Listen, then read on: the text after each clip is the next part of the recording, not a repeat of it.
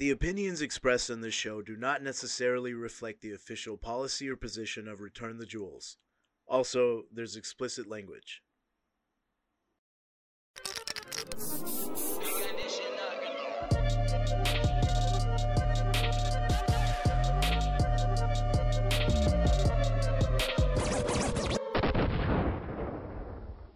Hey everyone, welcome to our 18th episode. Now I say that this is a really special one every time, but this one really is a special one. I have an old friend. I mean, we're the same age, and we're not old, 30s, but an old friend from college. And I reached out to her, and she agreed to come on. And we happen to be in a pandemic, and she is actually a pulmonary and critical care fellow. She got her fellowship in Tulane in med school, or after med school she did a residency and then a fellowship, and now she's an assistant professor of medicine back in our hometown where she went to med school, the University of Mississippi Medical Center. And so this is my friend from college. Her name is Leica Sunkara Deer, and you'll see in the beginning about the name pronunciation thing.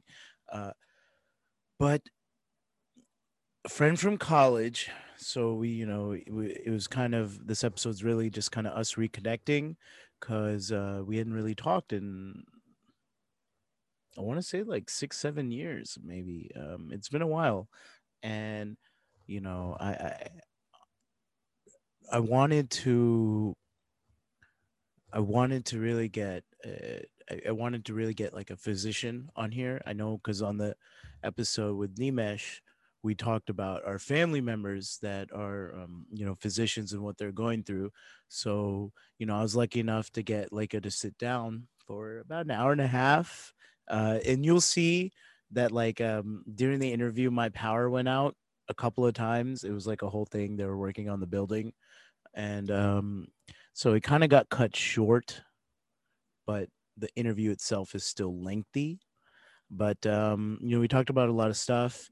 Leica's a new mother. She's got a daughter who's 3 years old, but she delivered her. She gave birth when she started her fellowship. So we talked about the insane work-life balance that she had to develop and really had to adapt to. And she gives some tips, especially about, like, we talked about being uh, a, a small woman that has to command a lot of influence and authority in whatever spaces she navigates, and like different little mental tricks. We didn't talk about it on the episode before, but the terminology is psychological sizing. And so we kind of talked about that. We talked about our education in Mississippi, diversity. We did a tokenizer fetishize segment. She had such a It's a pretty emotional story. She kind of dropped a pretty emotional story on the tokenized fetishize one, which is something we haven't really had in all these episodes up to now. And you'll see why. uh hmm, I don't know, just basically. Oh, big thing. I asked her about the vaccine, and I had her talk to us about the vaccine, dispelled fears about it. She gave her spiel. I don't know, whoever's listening, however you feel about it. Obviously, I'm pro vaccine, and I'm talking to a doctor, a physician that does pulmonary care, which is lung stuff, and the critical care, meaning she is in the ICU with people on the brink of death or dying from COVID itself for the last year. So it's like she's been on the front lines, in New Orleans too at the time, right at Mardi Gras during the outbreak and when it was all becoming a thing. So, take it from her, if you're going to, however you feel about it. But I'm getting into a tangent and I'm spending too much time on this intro. Leica Sunkara Deer, very close, a dear friend of mine, from a while back. And it's a good interview. she's a doctor and a teacher in med school of medicine. So this is a good one. All right. I'm gonna cut this off. Enjoy.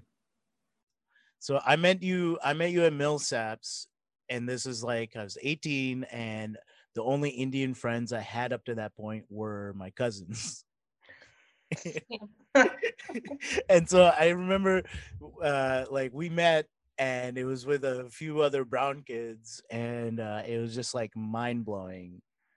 And so it's like we had to be friends, even though I know that we are very different now, but we were also very very different then. And so yeah, I think that's how we met. Yeah, that's crazy. Yeah, uh it's like a responsibility to befriend the only other Indian kids on campus. I mean, if you think about it, right? I so You too. You went to the math and science school, so you had a little more diversity than I did, I think. But that That's was only at the end of high school, right? That was only in the last couple Yeah, it's years. like junior and senior year where we Yeah. were suddenly independent at that age. Yeah, but it's like a primer for college. But even before then, so before then, you went to I went to Madison Central and then went to okay, Ridgeland High School, okay, yeah, all public. Madison. So that was a little bit of diversity there too. So not like but not really.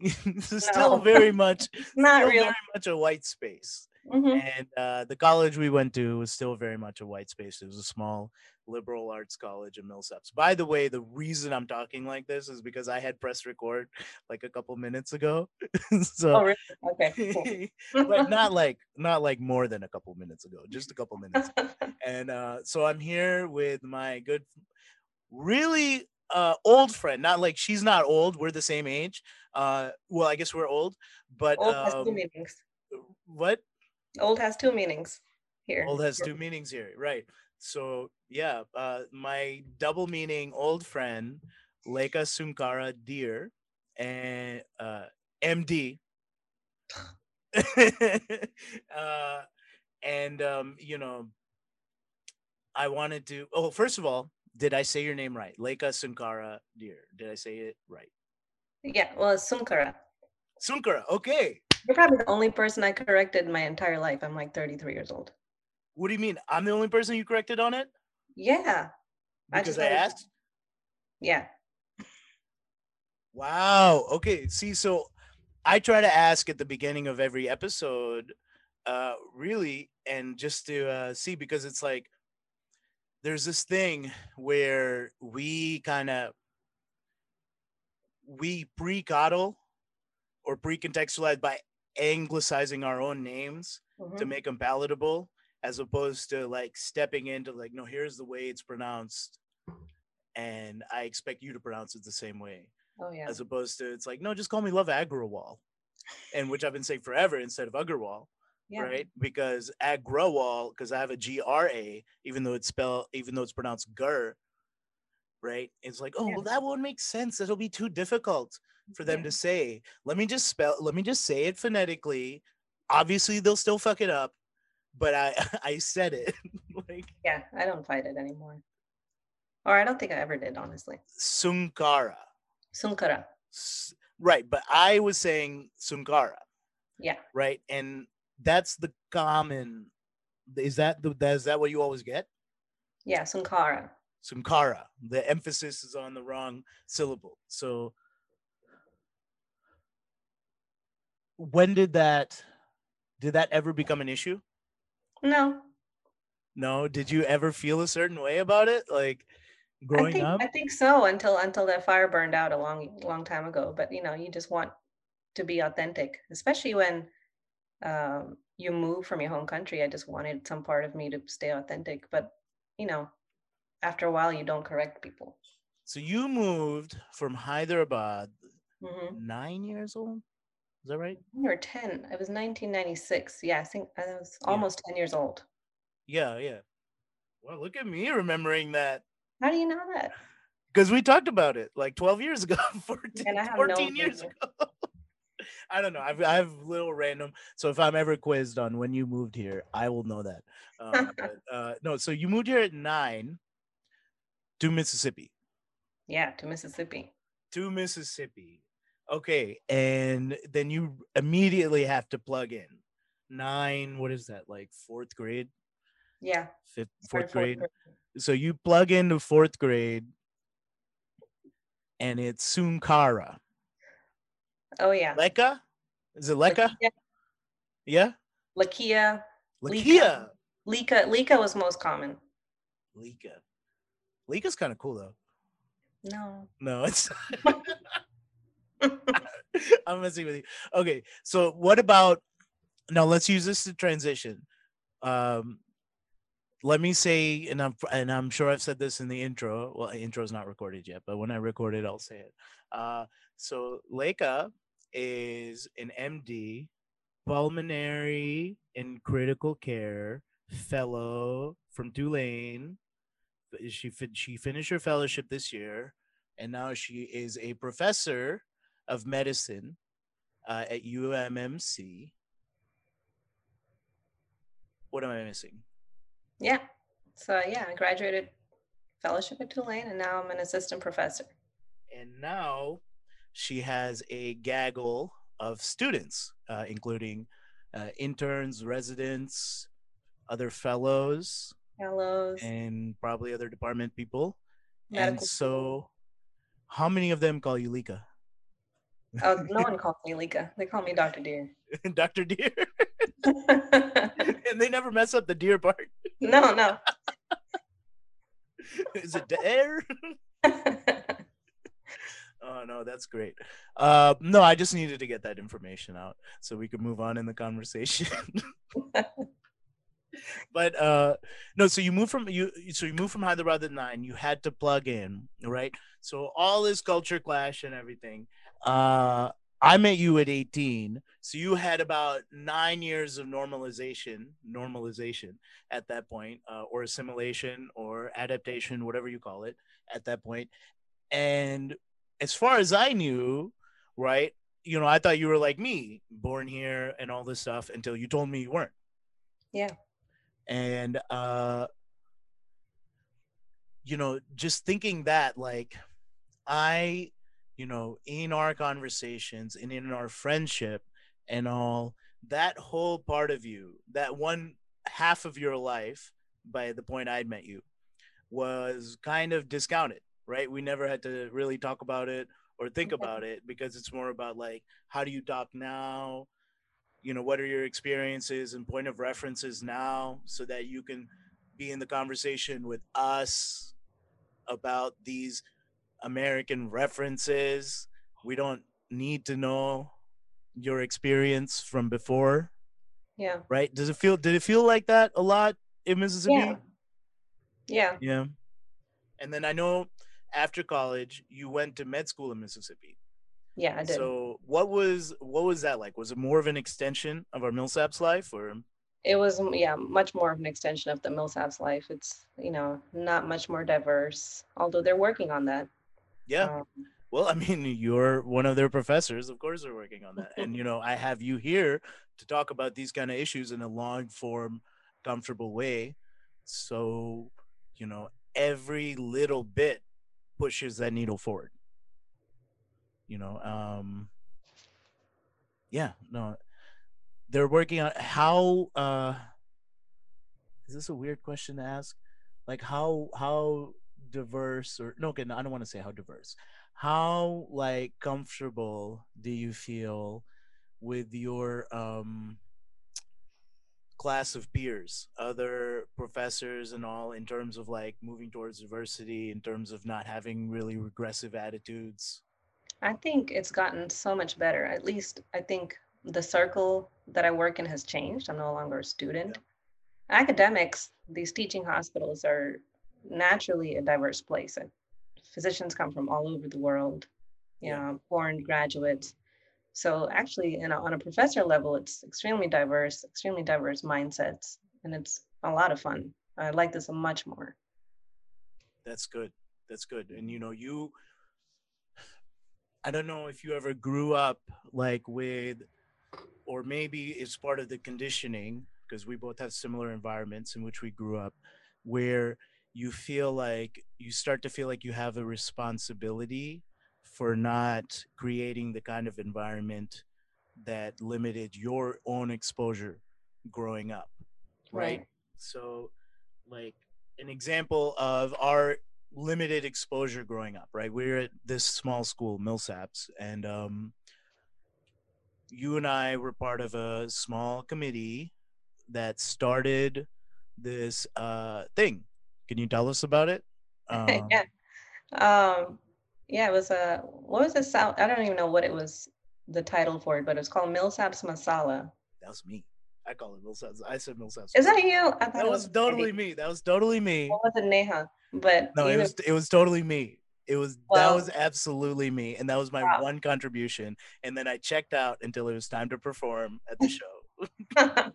Well, Millsaps Masala, named by you, it No, was this, suggested by me as a throwaway, and then picked up like 30 minutes later in the conversation. and then I said, "Oh, this is my idea." I took it up.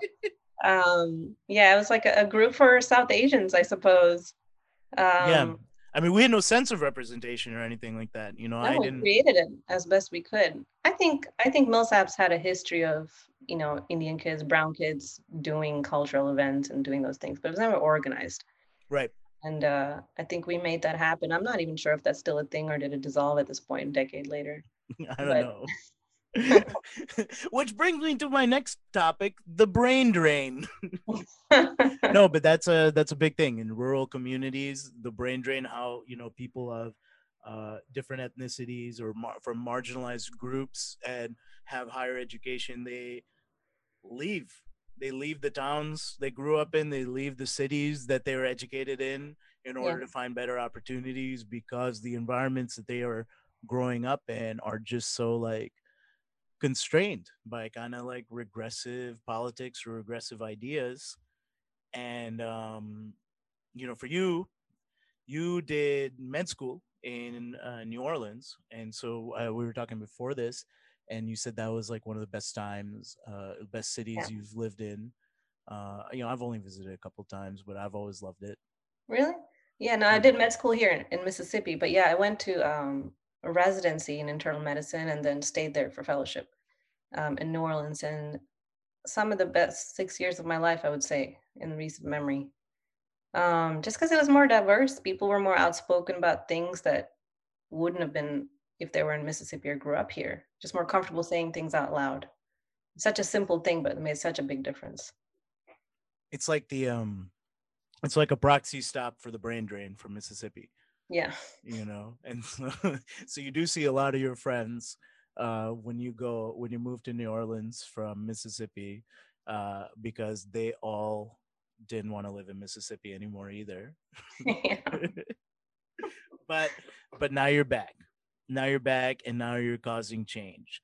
Did um Now, do you do things, or do you plan to do things in terms of like community outreach or things for the representation? See, now you are in a position of influence and authority, even if you probably, since we're both young. I said we were old earlier, but we're both young, especially in terms of your career.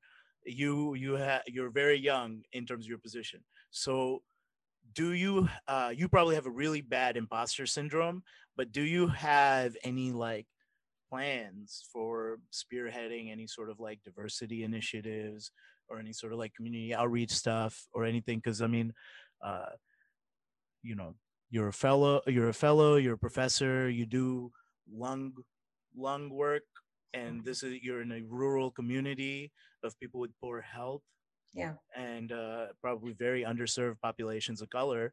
So, like, have you thought about doing Yeah. any like Yeah, no, stuff it's to help? always there in my mind. And more, as far as community outreach and things like that, I haven't gotten to that yet. I just started this job, but more in my clinical practice. And lung cancer is a big topic for me. It's very important to me. Yeah. It kills the most people in America and worldwide. So, and We know that minorities are disproportionately affected by it.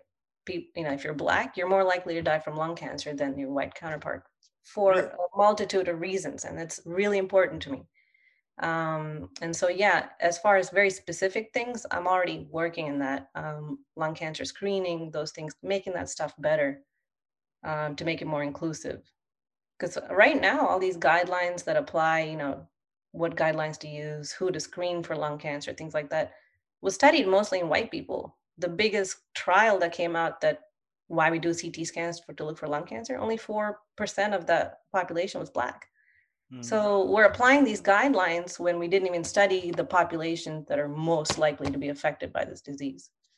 So yeah, it's a hot topic for me. It makes me angry.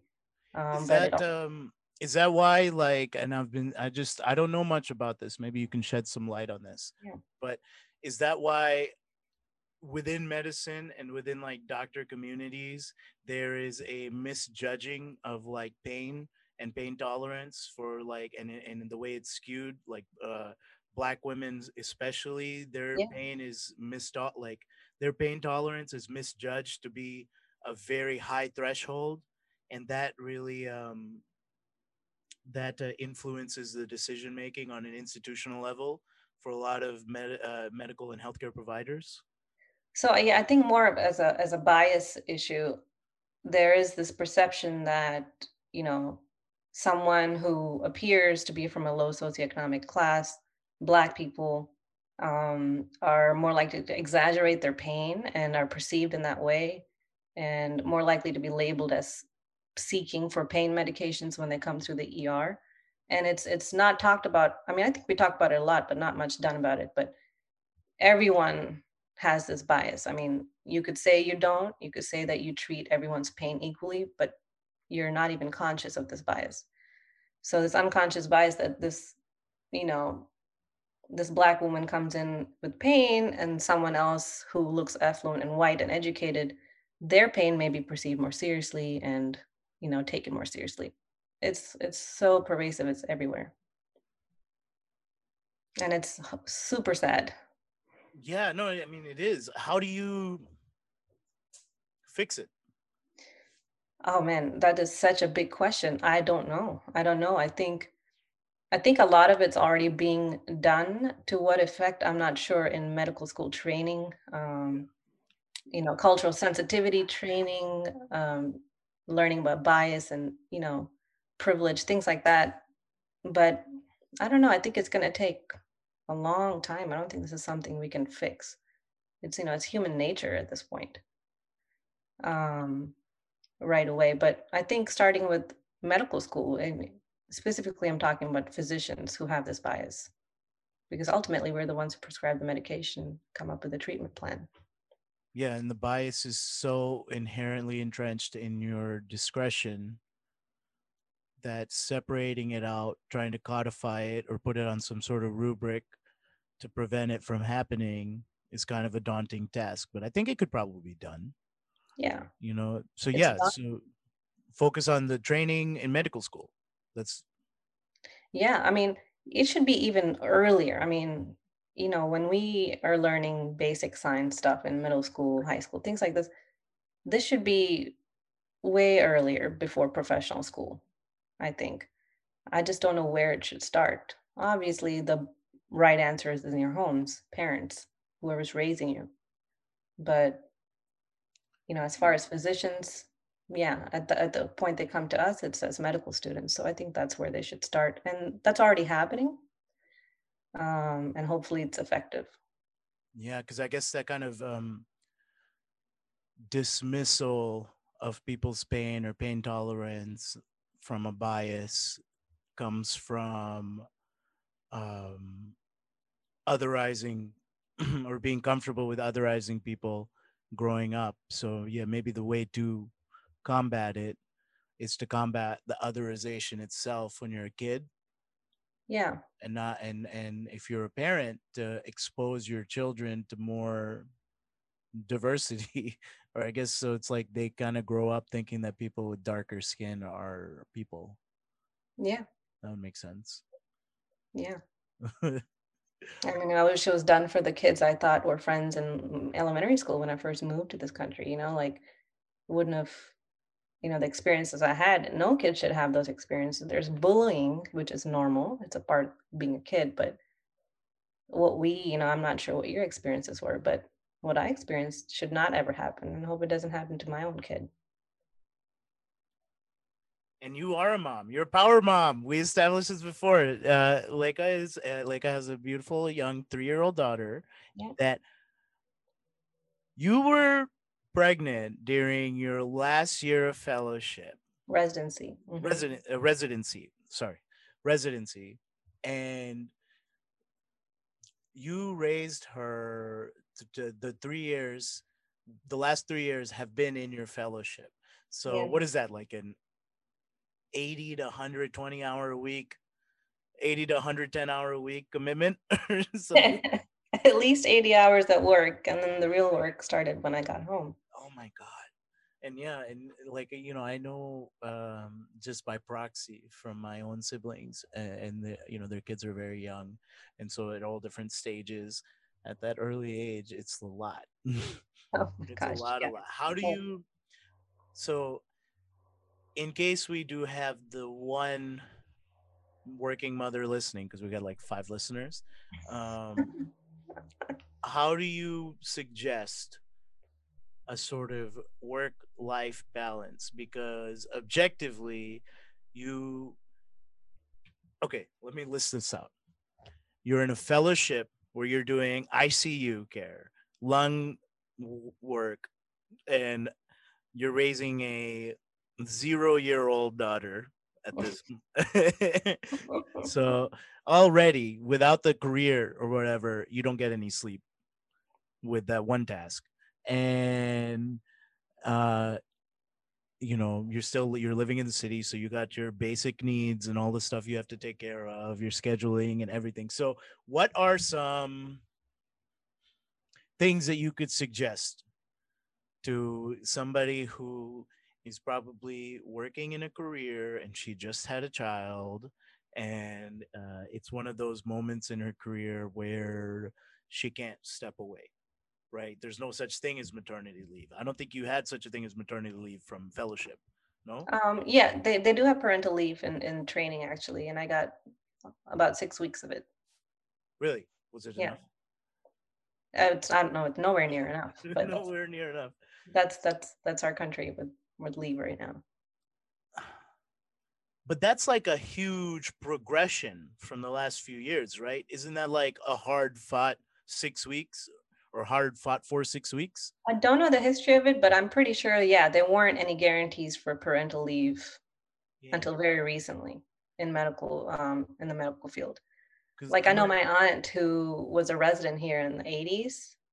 I think she went back to work like 2 weeks postpartum while her daughter was still in the NICU. So, I don't think there was any such thing back in her day. I don't know when we earned this. I mean, I can't even remember for. I'm trying to remember for my sister. Like she was pregnant during the last year of her fellowship up here. Mhm. I don't remember her having time off. She may not have if she was Yeah, I practicing really. independently, at that point.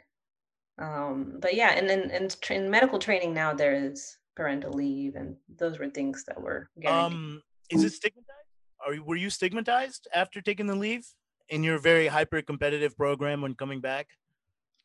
No, I don't, at least not openly to my face, but even I've been guilty of this. If someone is out for whatever reason, especially parental leave, which is weeks and weeks, sometimes months, the other people left behind pick up your slack, cover your Yeah. services.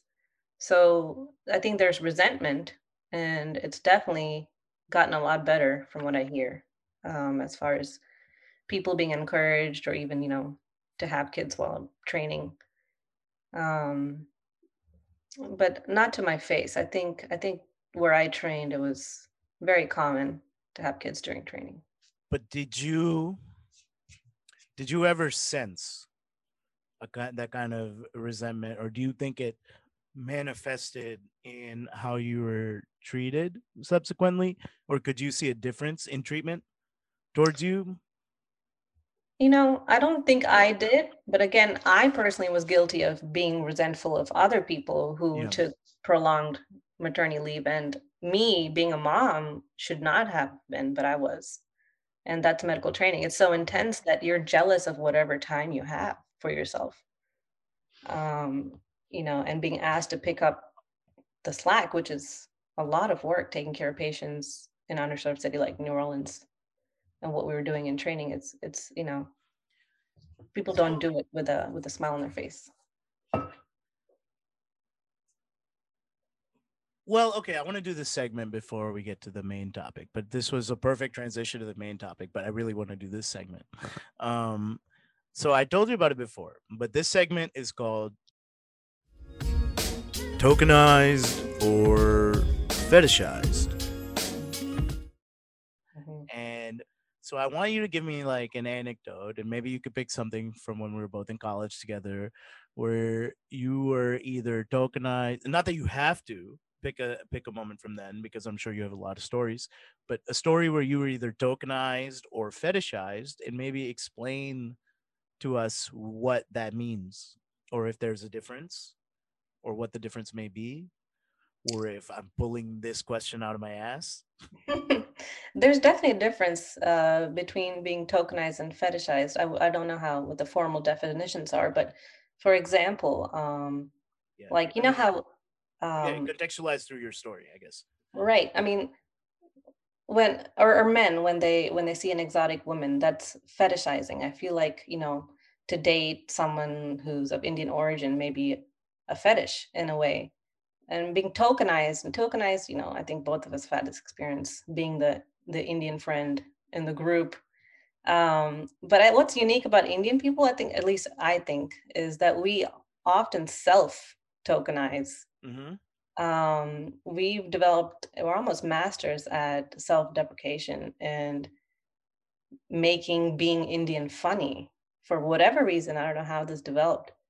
Um, with the aim to be more acceptable, I guess, to make ourselves more acceptable. Yeah, palatability won out over identity. Right. And somewhere along the way, authenticity was just lost. I don't know how, but yeah, for example, when I was But the authenticity is coming back with white women in the Ayurvedic movement. yoga, um, gosh, I could go on. You're so right.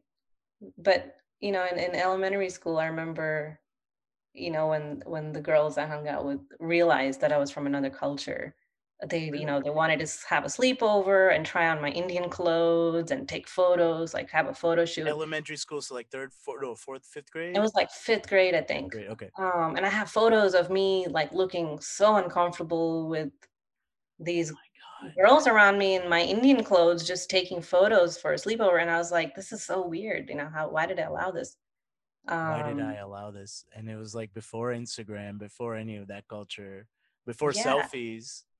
yeah, and it's like, was it appreciation or was it like, "Wow, this is so weird. Look at our weird friend. I wanna try on her strange, I crazy bet she's clothes." got a whole closet full of costumes for us. Costumes, yeah, Indian costume.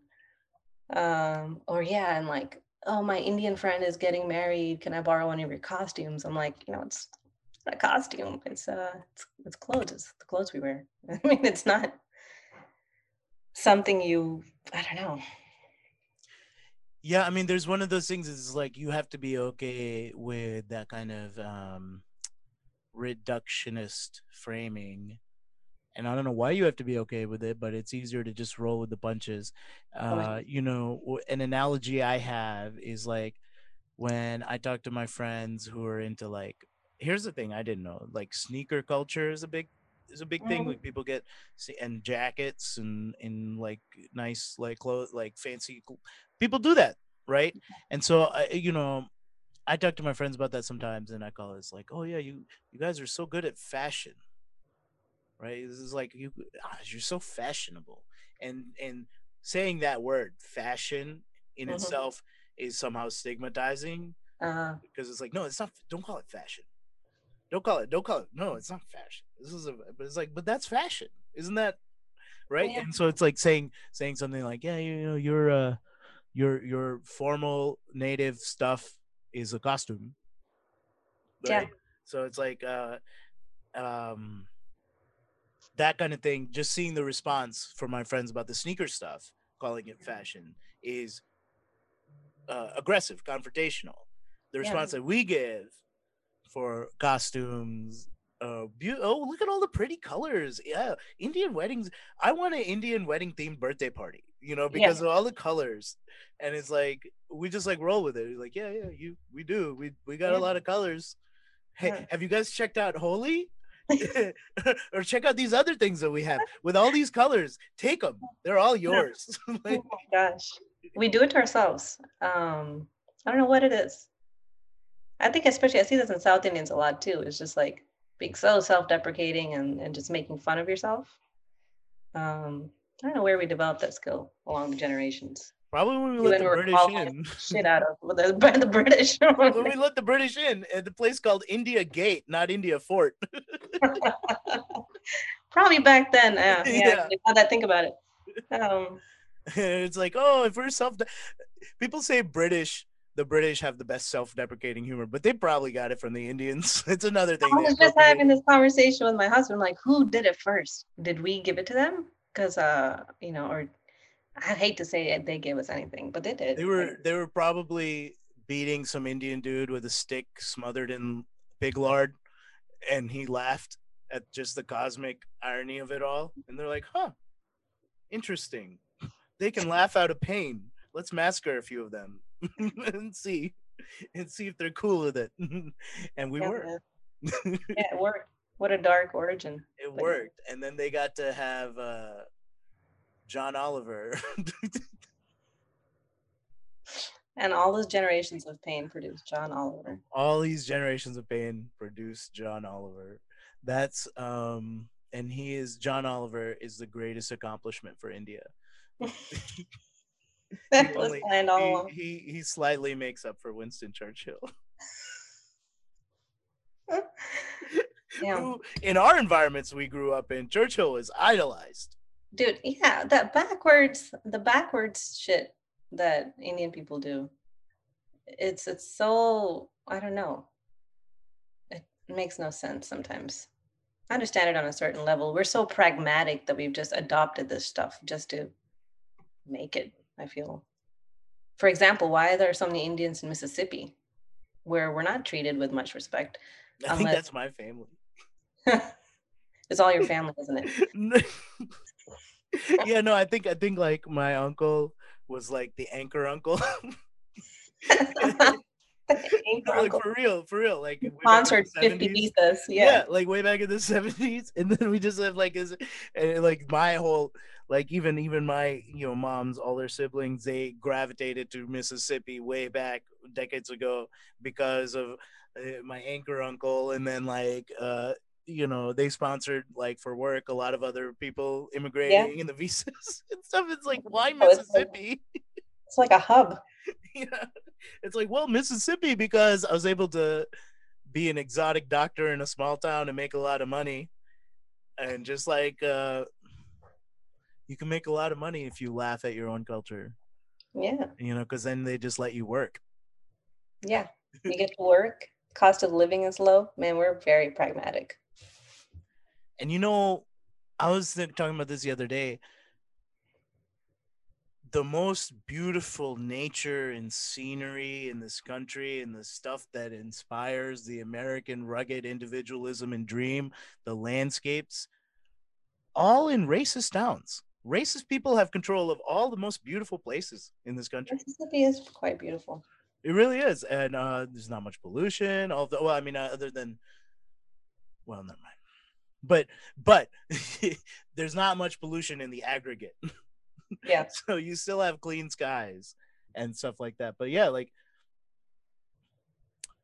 we're very pragmatic, and I think that lends itself to a not just an individual, but a collective protectionism, self-protectionism, self-segregation. You know, like like where are you really from? Well, I don't want to give you a fucking inch if you ask Yeah. me that, right? I'm just gonna keep saying Mississippi. Yeah. until you tell me that that's impossible. And then I ask you why that's impossible, Yeah. right? I'm going to antagonize you, right? So there's a self defense, self segregation, self protectionism that I feel is a very common element, like with you and me right now. You're feeling when those girls are taking pictures with all your costumes that are just your regular ass clothes, right? You're thinking, oh shit, I opened the door. I Mhm. didn't know better. And now I'm going to spend years closing that door, stunting my development because of this one thing. Yeah. Um, Big time. Speaking of stunted development, now here's the thing that I was pussyfooting around and didn't really, but I think we should talk about it. So speaking of stunted development, and I talked about this on a previous episode with my friend who's a comedian who has a lot of family that are doctors and healthcare workers. Yeah. You are a fellow at Tulane at the beginning of this year, right? Last year of your fellowship.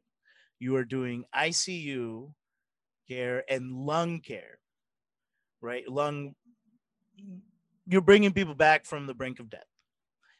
And this pandemic hits, and we learn it's a lung issue. It fucks up your lungs or your respiratory system. And you're learning that in real time because your information about this thing is constrained politically or whatever. And all you see are patients, influx. You're wearing garbage bags, I bet. Same mask for weeks, all this stuff. I'm sure the PPE wasn't being funneled to your hospital and stuff like that. And there's all sorts of different games while you're seeing all of this mortality. And one thing that in all the pandemic discussions we've had for the last year or so, not you and I personally, but just as a globally, nobody's talking about the potential effect that aggregating trauma might have on, our generation of people that are working in the healthcare industry, right? And Yeah. so you see so much trauma, it's compounded right before you were essentially getting into your real independent uh, standalone world. Even though as a resident and a fellow, you're still a doctor, you're working, your title, but like now, you have your nameplate, your office, Yeah. and you are making your own moves. You're an independent actor, but right before that, you have this unprecedented global catastrophe that you were just seeing bodies. And did that fuck you up? Yeah. Yeah. Yeah. It's fucked up. All of this is fucked up. What do you feel like there's been a shift in your mentality or your general perspective since from before the pandemic to now? Because you've been in the front lines. You're seeing something that people are not really being shown. Yeah. Yeah. No, it was nuts. I mean, being a pulmonary critical care fellow, where you staying up to date and you were getting these reports of this virus outbreak in the East, and you're like, oh, that's kind of scary. All right, move on. And then Mardi Gras happened. I was training in New Orleans, Mm, and shit blew up right after that. And you're still a trainee. I mean, it was my last year, almost independent. We've never experienced a pandemic. What do you do? We don't have enough doctors. New Orleans was ground zero there for a while. It yeah. got out of control. Never seen such rapid death. I mean, just like you said, bodies. Some of it didn't even make sense. Pronouncing a 28-year-old guy who has no medical history, calling his parents and having to tell them that their kid is dead. I mean, it's just didn't make sense. Why did he die? Why did this 90 something year old who got it walk out of here? And why did this 28-year-old guy die? It doesn't make any sense. Never learned anything about this. Makes And you it was just wonder. helplessness. And then you add the compounded fear of taking it home to your 3-year-old daughter and your older mother-in-law who lives with us to help us because my husband's was a fellow too in cardiology. So we're both working 80 plus hours a week and not seeing our family. So it was just unreal. I was like, should I be writing out an advance directive if something happens to me, if I, contract this virus? I need to make plans. What if my daughter is orphaned or, things like that. I didn't know. Um, Here we are almost a year later though. Yeah, but your sense of fatality has become much more grounded and real. There's no real like delusion anymore of I'm young, I'm gonna live forever, or that every risk is a fatal risk. And how maybe that has affected not just you personally, but your peers, and how it's influenced their like micro actions, Yeah. in general. How has it influenced your micro actions in general? How you move and operate and, navigate, I guess, your own career and life Yeah. schedule? Like, what do I you? mean, everything in the last year has been COVID, pneumonia, and everything COVID. I'm wondering like how what is my practice going to look like when this dies down, if it dies down, which I think there's hope that it's about to. But am I going to remember how to take care of the run of the mill critical care diagnoses? It's all going to be COVID. I'm just gonna, there's this panic, like there's just panic underlying everything I do now. It's going to take a long time to recover from the just the mass amount of death I've seen, I think. Um, and going to a party, no matter when this pandemic dies, is never going to feel the same. Never. Never going to feel the same. And you have so you have a 3-year-old daughter, and so she's coming up into in a few years into her like really formative years, Mhm. in terms of like perception and Yeah. I guess what her general philosophy may become on life. And you are the knowledge, the wisdom, the experiences, the advice, anything that you impart onto her is now coming through this filter of having seen so much drama, you know, and all of this. So, what do you think that might be like? What do you think the influence of all this drama may have on how you start to impart caution and wisdom to your daughter? Such a good question. Hmm. And it's occurred to me like, finally that, what if I'm causing anxiety in her and I'm not even aware she's gonna develop anxiety. It's Yeah. a disorder, and because her, everything has been in a panicked way. I'll make sure she wears her mask if we go to the park. She can't just go to the park. And then, her whole experience at the park is marred by me just looking at her, with hawk eyes, making sure her mask is on, never fully being able to relax, letting her just be a kid. And it's just I don't know. I don't know what effects it's gonna have on her and how I can ease up and be normal once again. Yeah, especially with all the apprehensiveness and everything, you do have to really consider her ability to independently build her confidence, because Yeah. your your experiences, like we were talking about earlier in the interview, growing up, no little girl should have to, go through having her a whole bunch of this group of people that just want to use her for her costumes.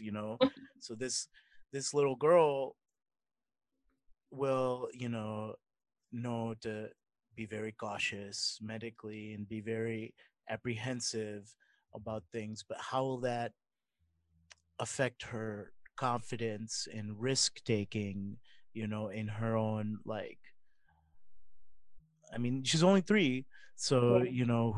let's see where the world goes and what the general sense is in terms of like the kids, the new generation. Yeah. But like I'm sure you think about like her confidence building and stuff, just generally as a minority, right? Having to like I know that my superpower that I had to develop was faking confidence, right? That's the only way to combat the imposter syndrome, Yeah. the self-deprecation. You fake the confidence until it's real, but it's never real. But you can fake it enough and convince people it's real. So with her, what kind of confidence building tools do you feel like, or have you been thinking about that you can possibly impart on her? Right. This stuff you just make up as you go, and being a parent is so nebulous, especially when they're young. But I feel like the only thing I have been able to control is what she's read to, what books I'm Yeah. reading to her, what we're reading to her. So choosing these books. For example, we got this great bedtime book recently. It's about construction trucks or whatever, but every construction truck was a he. Mm. And I was like, that doesn't make any sense. So I picked one of them, the bulldozer, and I changed it to she. And so every time I read the bulldozer page, it's she. And I'm almost considering reviewing all the books that I have and seeing if I can at least equalize it a little bit, cross the he's out. So things like that. I mean, it's just so ingrained in even children's books. It's crazy. And then, how to teach caution without adding panic because panic can cause anxiety. That's something I have to work on before I can teach it to her. But luckily, my husband is the calm counterpart of so, Because so I know you're not. I'm not. If you know me, you know I know. I remember 18, 19-year-old. Like, there was no calmness there. there's no chill. I have none. I've never had any. Big ball of anxiety. I But learned what that term was from being your friend. hey, I can fake calm when I need to, Yeah. but it is fake. Um, I mean, but I'm sure you're calm and confident in your work because it's the only obviously, time. It's, I yeah. think, one of the few times there's complete clarity and calm. You throw yourself into your work? Is that how you process emotions? Yeah. When I'm there, that's all there is. For those 2 weeks I'm in the ICU, it's all about my patients. So that's something I'll learn to balance in the years to come, I think. Yeah. I mean, How to let it go once you come home. and in your position, you're probably focusing on building a team to handle the infrastructure so you can make those 2 week bouts and turn off the anxiety mind. Yeah. Once I come home. What does your Mhm. team look like? Right now I'm not on service, which is why I'm able to talk to you. You're talking Right, about the this is gaggle of unprecedented. I'm gonna milk this for as much as I can. Yeah, man, this is my off day. So you're talking about my team of doctors and students Yeah, and like with the team you're building, like what is a team? Dr. um Deer team. last time I was on recently, it's such a good mix. Actually, mostly women, I feel. I think there was one dude, which I love. We were so efficient, you Yeah. know. That's all I can say. You have a group chat with all the women except that one guy. Well, at the risk of maligning the one guy who was great, but That's good. yeah, just all woman doctor team taking efficient care of our patients. It was wonderful. And so when Um, you set up your staff, how are you what is your strategy with that? I have no control over what my team looks like. They're assigned because it's an academic center. Okay. Each they have their own supervisors and stuff, and they're assigned these rotations. And if they're assigned to me, that's by random chance, and we just have to work together. Um, So and which is still an in art in itself. yeah, But because you have to wield authority yeah, and and you don't look like you don't look like you look yeah like my sister gets this a lot yeah, where they're just I know what like, are you you mean. sure you're a doctor? Ugh, all the time, Like, all the time. are you sure? Are you like the intern? Yeah, So all the it's time. like Yeah. maybe you can shed some light on this actually. So for women in high powered careers or professions, right, having to exert authority just so they can get the regular work done, right? Because I'm sure that there's a secondary battle of your authority being questioned before like the literal brass tacks of whatever to-do list that needs to get done is done, right? So how often do you deal with the questioning of your authority when you need to get something done, and what do you how do you cope, or how do Yeah, you no, and a lot of times it's pervasive in medicine. So yeah, I'm also 4'11", which doesn't help matters. yeah. So That's not a good, that's her height. yeah, that's how tall I am. Can't tell on here, but I'm short. I'm a woman, and then very commonly in our field and in every field, especially with minorities, this is imposter syndrome. So there's this Mm. background of imposter syndrome where you yourself don't have confidence. Um, and then there's everyone who's perceiving you as young and inexperienced when you're the leader of the medical team in a pandemic in the ICU, where your word should really be matter because it matters to deliver efficient patient care. Yeah. And shit is crazy in the ICU. So when you say something and it's questioned, whether or not consciously by the person who's questioning me, it just adds this extra stress. I can't explain it. I can't just worry about this patient who's dying. I have to worry about making myself be projected in a confident manner so someone will listen to me. Yeah. Um, this So happened yeah, all so the time. what are your tools for flexing nuts? Yeah. For example, if there's a code blue is when someone's heart stops and you're going to go do, CPR, like in the movies. And you walk in and it's a crazy room and people are already doing chest compressions and you're the code blue leader. You walk in and you're dwarfed by the crowd in the room. No one's listening to you. And it's the most important time for that patient to have a leader in the room. I literally have to get a stool, stand on it, and project my voice and shout. And one of the first things I do is clear the room of just unnecessary people who are just standing there like, you know, Damn. bystanders. You know how when there's a car crash and people just slow down for no Yeah. reason other than to watch and The morbid. bystander effect, where it's like you Yeah, have to look at someone specifically and say call 911 as opposed to call exactly. 911. Yeah, there's also this morbid fascination. Oh, there's a car crash. Let me see if what's going on there. And there's just people just standing in the room. So I clear the room. If you're not helping with this code, please leave. And I shout. And I may be perceived as an asshole or be called a bitch under their breath where I can hear them. Has happened, but you do it. You do And you collect their heads afterwards. it. I don't, but it just takes time to build these relationships and be taken seriously, and that won't happen right away. There's a rite of Yeah. passage in medicine, and I have to go through it like every other woman does. Okay, so I'm debating right now on whether or not the Earth is round or is flat. So should I take the vaccine? Yes, you Tell me can. about the vaccine. Can you dispel some fears about it for people that may listen? Yeah, so I'm not going to go into the studies that did this. Better people than I already But performed it. Yeah, as an authoritative yeah. and experienced and young, hip, cool physician. I'm so young and hip. Yeah. Okay. Yeah, Speak to the just camera. Let's take it. let's hear it. Yeah, I'm a palm crit care doctor. I've seen some crazy amount of death. I just took my second vaccine. I'm still here. No one cares enough about you to track you through a secret microchip system. This vaccine, just take it. You took your other vaccines. This is no different. We know that most adverse effects from vaccines happen in the first, whatever, weeks, months, and we're past that. We're past that. It's safe. It's safe. It has a remarkable efficacy, 90 to 95%, whatever, depending on the vaccine you take, Moderna or Pfizer. But take it, man. What are you afraid of? Like, what are you afraid of?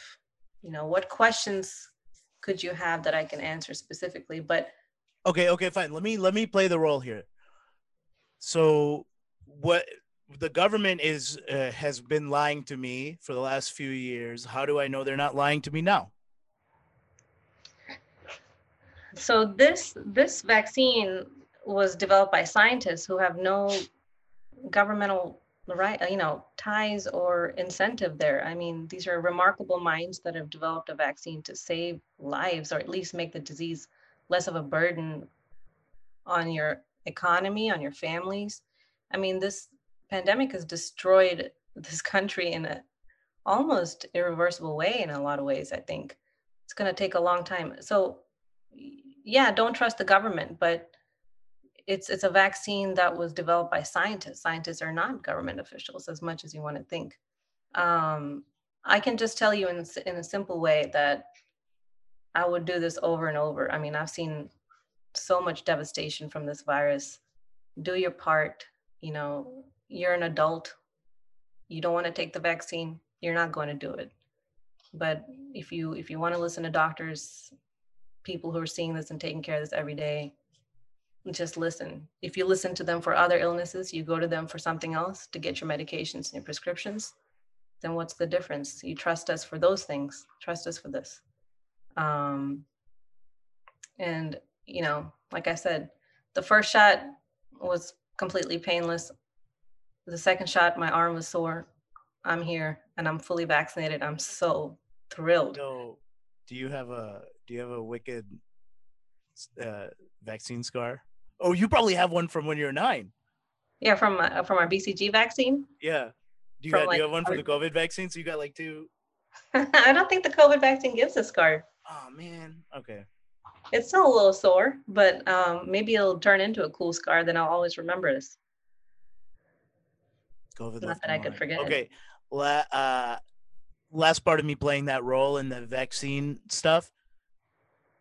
So historically, my population has been lied to by the government and we've been experimented with. How do I know I'll be getting the actual vaccine? How do I know I'm getting the same thing that Ted Cruz is going to get? Oh, this is such an important topic, especially in the Black community where the mistrust for medical professionals is through the roof, and for good reason. And for a good reason, yeah. Such good reason. So I guess you don't, but I also want to say that specifically the Black Americans are more likely to contract COVID, more likely to be hospitalized for it, and more likely to die due to COVID than anyone else in this country due to socioeconomic factors, access to healthcare, health disparities, so many things that they experience, which they shouldn't experience, but more the reason that they need to be vaccinated, marginalized communities need to be vaccinated because of their access to healthcare, because there's this bias where we don't take your illness as seriously as another person's illness. It's a big battle between trusting and doing what you can to save your community. And I don't know what the right answer is there, but oh man, I wish I could. There's so many of my patients I've already spoken to who don't trust the vaccine, who are scared to take it, and I'm struggling with how to talk them through it um, myself. But I completely get why they feel that way, though. Yeah. I mean, yeah, I don't know what to say on it either. I just know that like, my operating thesis in terms of health stuff has been like, hey, if the family members and friends that are doctors and health people are doing a thing or saying a thing, I'll trust that they know what they're talking about because I'm pretty good at sussing out when someone doesn't know what they're talking about. Yeah, So I've seen my family, everybody be excited to get the vaccine.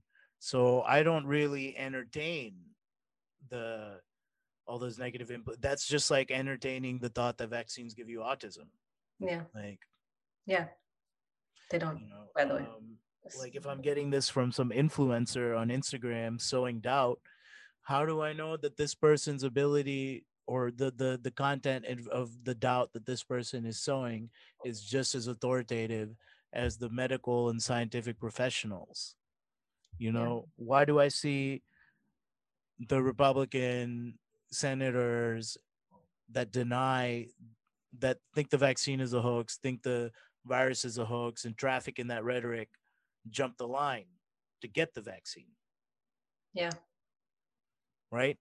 Wouldn't that, how do you make sense of that, right? How do you make sense of, yo, there's propaganda and then there's like, look at the actions of the people spreading the propaganda, Yeah. right? Can this be enough to convince you that, look, the people that are the thought leaders of this uh, dangerous doubt that causes insurrections and terrorist attacks at the Capitol, they're actually going to get the vaccine and their actions are not in line with their words. So, do you think their words might not be Yeah. fully right? Like, Right. It's very complex navigating that conversation. It's like you need to advocate for yourself. I'm going to tell you over and over that you are marginalized. You know this, you feel it. You feel like people are lying to you. And most of your life they probably were, or at least not telling you the whole truth. Um, but again, I can't stress this vaccine enough. maybe another thing, uh, off of COVID for a second, just in terms of general, you as a doctor speaking to people that listen that may potentially be patients or whatever. Um, Hippocratic oath, right? There's confidentiality. Hmm. So, what is the sense of like? I'm sure this is an issue, right? Like, yo, I'm your physician. Tell me the whole truth about all your shit because I need it to diagnose you. So, Yeah. how much in your career and your studies and everything have you had to develop a bullshit meter for patients crafting a story and then comparing that with their test results and then Yeah. playing a detective, a forensic detective, not forensic in terms of death, but forensic detective to figure out what the real story is, Yeah. as opposed to just getting the. So, what could you say, first of all, to patients about expressing the truth to you or to their physicians and why? Yeah. Can you All dispel this any of happens those? all the time. Yeah, I don't know where I developed the bullshit meter, like you said, but it happens. It happens in some point in training. And it's not going to work on everybody. You're not going to convince everybody to trust you. Yeah. And that's just something you learn to let go and lose in your practice. And I just tell them I'm not, your treatment plan is not going to be affected by what you tell me. This is confidential. Your chart can be protected. There are ways to make your chart inaccessible except by your permission, things like that. Um, you know, I need to know. And I'm always fully transparent in that I'm going to test you for this, Yeah. unless you explicitly refuse, which is your right. But I'm going to test you for these toxins, these drugs, whatever it is. Even HIV testing is you have be transparent that you're testing them for those things, and there's no stigma. I'm your physician. This is literally why you're here to see me. I want to help you. All I want to do is help you. And being as authentic and empathetic as you can, and even that there's so much mistrust that patients and at some point won't. Well, yeah, and you can't knock the mistrust because you have physicians like Rand Paul. That guy's a physician turned congressman, I keep forgetting that. probably always been full piece of shit. You have physicians like what was his name? Fuck, what's his name? Bashir al-Assad or whatever, the guy who became the dictator. He was an ophthalmologist. You're an ophthalmologist? Yeah, What a random thing. the president is wait, I know it's commander in chief. No, hold on. Damascus graduated. Yeah, medical school of Damascus University in 1988. Doctor, Syrian army. Blah blah blah. Where is he? Hold on. I'm just gonna look up. Is Bashir al-Assad An an ophthalmologist. ophthalmologist? Here we go. Top results. Bashir al-Assad, ophthalmologist. Yep. Specializing in ophthalmology. Yep. Yeah. So the president is here. That guy. Ophthalmologist. So doctors can cause a lot of damage. There are examples of doctors uh, wielding the kind of influence and authority and general trust they get for just being, Mm, craft operators in a negative way.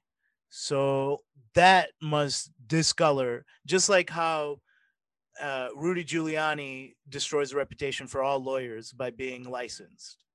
yeah. So how do you combat those top negative examples that take you 40 steps back in terms of needing to operate on that trust between client and physician, or patient and physician, sorry. Yeah, no, being honest. I think being honest and just being upfront that these type of people in this field exist. They do exist. And I completely understand why you don't trust healthcare providers. I'm listening to your experience in the past, and I'm sorry that that happened to you. If you'll allow me, I want to help you in any way I can. And it's called shared decision making. Medicine changed from being paternalistic, Yeah. um, to where the doctor said, "This is what you need to do," and you do it because I'm the doctor and you're the patient. To a culture where it's more shared decision making. This is what I recommend. I trained in this for a decade or over. This is my experience, and this is what I've seen, and this is what I think, I recommend. What do you think? These are the risks, these are the benefits. Taking time, I don't think people take enough time. And if you take enough time, if you have it, I think it goes a long way. Um, and it happens over several visits, especially when am counseling patients on smoking cessation, things like that. Building that trust. Um, it's a long process. Yeah. Yeah, I mean, I'm sure that's a very delicate balance that you have to figure out. We talked about the going into the room and having to flex nuts, your Mhm. imposter syndrome, all of that, reconciling those two. But, on the other side of that coin, having to develop very personal and trusted relationships with your patients because you're literally trying to save them from themselves. So, like,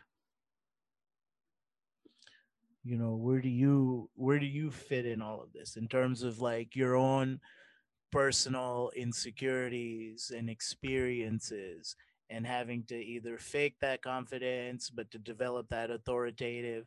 Because how I know you, I mean, other than your passive aggressive shit to me, you weren't really like, you know yell, command the attention of the room. You didn't care if the eyes were on you. But, like, now you have to. It's Yeah. not you don't care if the eyes are on you, but in certain situation the eyes need to be on you because a life depends on it. Yeah. No, it's a lot of faking it. It's a lot of just stuffing that imposter feeling deep, deep down as far as it can go and just projecting what you wish to project. Yeah. So, and that it changes on the patient that I see. It changes if I know, finding commonalities with the type of patient you're seeing and appealing to their cultural background, or you see that they're wearing camo, so you ask about their hunting, you Listen, ignore their thinly veiled racism towards you, and you just nod when they say, "Aren't you glad that we let you into this country, doctor? You wouldn't be a doctor if we didn't let you in." oh So my like, god, yeah, seriously? all this stuff. So uh, you learn to navigate those conversations and just stuff that deep down, and then you get somewhere with them. Um, aren't you glad we let you into this motherfucker?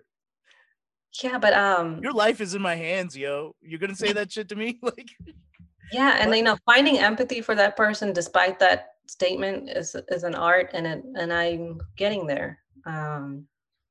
And Me as a potential patient, if I get an ailment, so this is why I should find, for a physician, I should find a woman of color, yeah, right? Because of the paradigm shift from paternalism to empathy.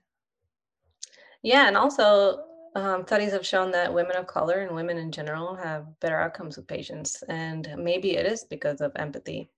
Um, Whether or not it comes naturally, there's this perception that women are more empathetic and nurturing. And we're not all nurturing and empathetic. That's a sexist piece of shit to say. But I know women, and I know that's true. so, but you learn to develop that and you learn to project that because people expect that of you. Yeah. And these are skills. These are skills you learn. And maybe it could be considered manipulative, but it's what you need.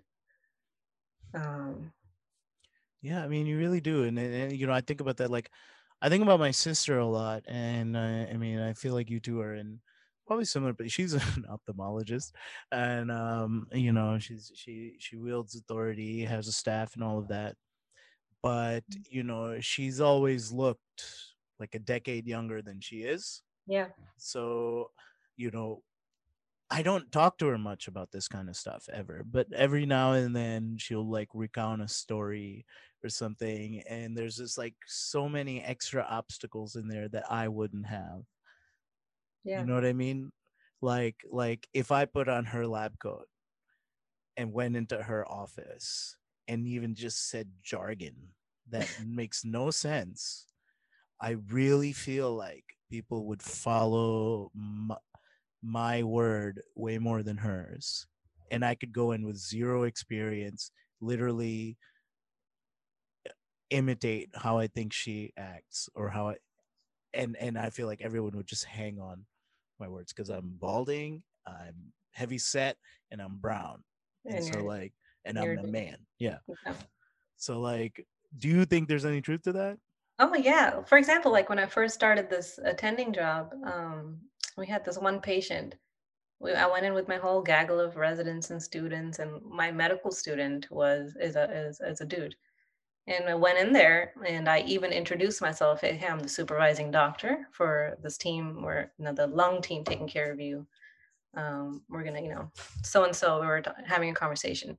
And every question I asked, the patient responded, but looked and responded to the male medical student, despite me standing there, having introduced myself as the leader of the team. She still deferred, the patient was a woman, deferred to the man in the room.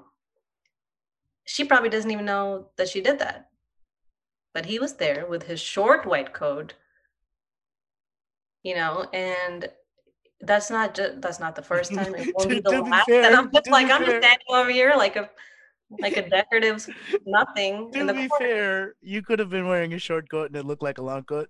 corner. All right. Come on. All right, no, I'm sorry. I'm sorry. I had to get one in. I had to get one in.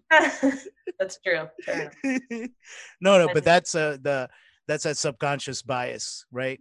Even yeah. if she registered the fact that you are who you are and you're representing the authority, you're the one talking. This student didn't say anything. No, no. He probably didn't know what was happening. It was natural for him to receive that kind of attention. How could he know? He's been treated like that his entire life. It's true.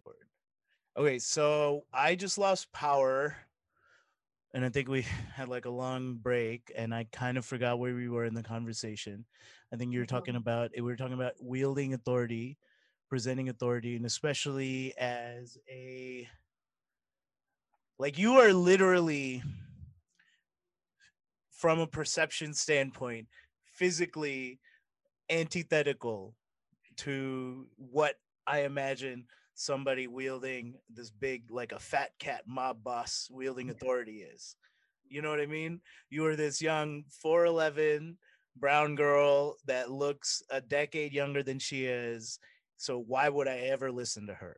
What she has to say, And right? even you have bias. Yeah. Oh, of course. Yeah. Yeah. But I know you, I would definitely be treated by you. Thank you. Even though I was an Yeah. asshole in college. Yeah, no, no, and me questioning your authority would just be me for fun breaking your balls. I wouldn't question your authority like implicitly. I'd be like, oh, okay, yeah, she prescribed this thing, of course I'll take it. Yeah. But like in to you, I'd be like, but why? Yeah. Why? Fair enough. That's the right of friendship. But yeah. RITE, not RIGHT. Both. That's your right as my friend. That's also a right of friendship. Okay, both. That's fair. I wanted to ask you, I want to go back to the vaccine thing just because it's such a topic, right? Yeah. You have gotten both of them, both shots. Now, a lot of people are really scared of getting it. There's a lot of like information. I don't know. I don't want to say if it's misinformation or disinformation, but it's information nonetheless online about how there's negative complications from getting the vaccine administered. I saw a thing like somebody having a testimonial about how her face was paralyzed from getting the thing, right? And there's all like, sure, anecdotal information, but still there nonetheless, and getting a lot of likes and views and all this stuff. So it wields the same level of influence or even Yeah. more than, you Yeah. having years and years of experience and seeing it firsthand, and seeing all the trauma, seeing all the bodies, and then you get a vaccine in the world, right? So how do you feel going in to get this shot? That first shot, the days leading up to it, I still couldn't believe that it was here. I'm scheduled to get it. I mean, the anxiety and anticipation leading up to that was unreal. I don't know why. Um, I can't put words to it, but I got that vaccine. I got there to my little cubicle. Yeah. Um, and it was overwhelming. I felt foolish, but I was so emotional and I was like, I'm embarrassed. Tears are streaming down my face. And I think it's because I'm happy. Yeah. I feel like there's this huge dam that just broke and I feel relieved. And it was just so much relief. What is that relief? Is this me personally? I don't have to worry about contracting this, or I have less of a chance to contract this now, or is it the relief of like, yo, there's been so much uncertainty. I've seen so much fucking trauma for months without any direction or any closure, and now this is finally a step. What Yeah. kind of relief was it? The first was I think I can walk a little less like I'm walking on eggshells, just approaching every day because I'm that much closer to being a little bit more protected, at least selfishly for my family and my parents who are older. And then, second, having seen that many cases and not having a good treatment for it, it's well known there's no straightforward good treatment to cure this. But here's a vaccine that may at least decrease the whole burden, the disease burden, and less overwhelmed hospitals, less overwhelmed doctors and nurses. I mean, it was just all of that just culminated in that moment. And I was just like, I hope. And I did have hope right Yeah. then that it's going to get better. Tell us about the garbage bags. Tell us about that time. I feel like people forget about that time. And Oh, I that always was saw pictures of it. Tell us about the garbage bag times. when I was finishing fellowship and when the pandemic raged in New Orleans, and personal protective equipment, PPE, was a huge topic. There wasn't any of it. We didn't get any of it until it was a little late in the game. Um, and we were assigned like one flimsy sky blue color garbage bag gown.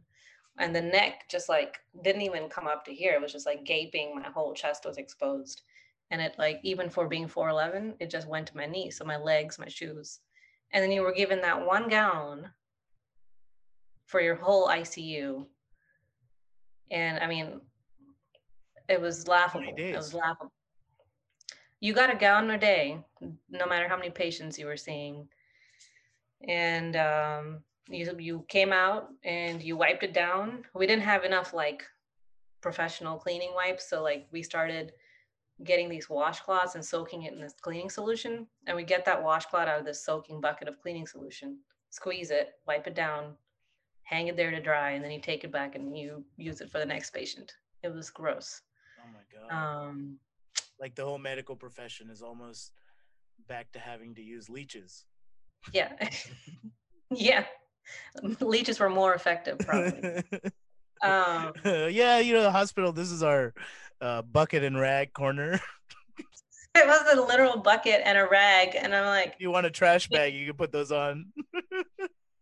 oh man, it was unreal. It got better. We finally got some supplies diverted to New Orleans around that, later, and it got better. And and PPE is not an issue right now where I'm practicing in Mississippi. Okay.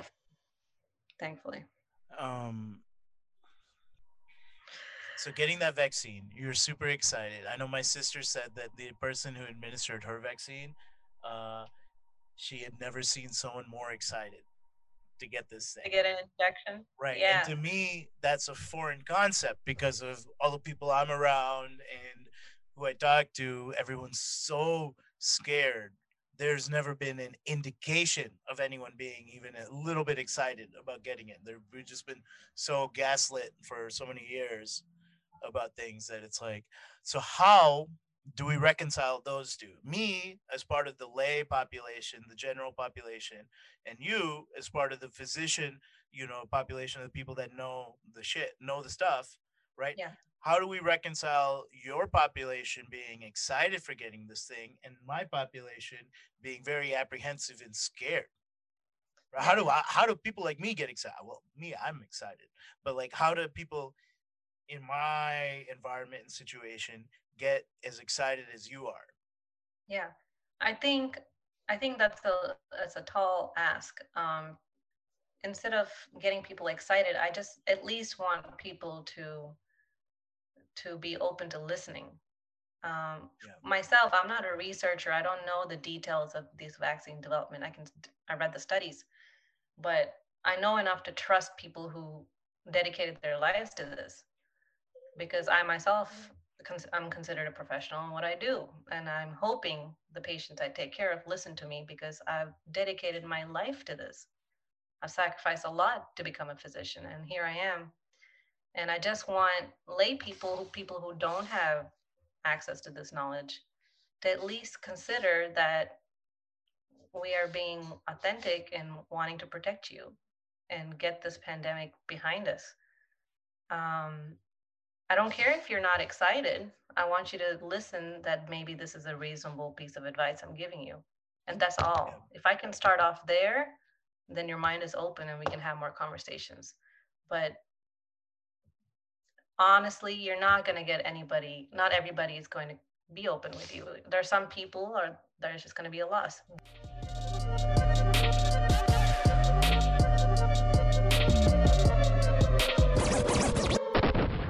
Thanks for watching. Check us out at returnthejewels.com or on social media at returnthejewels to watch more videos. You can subscribe right there, or you can watch a random video right here. Like, share, and subscribe. Tell all your friends.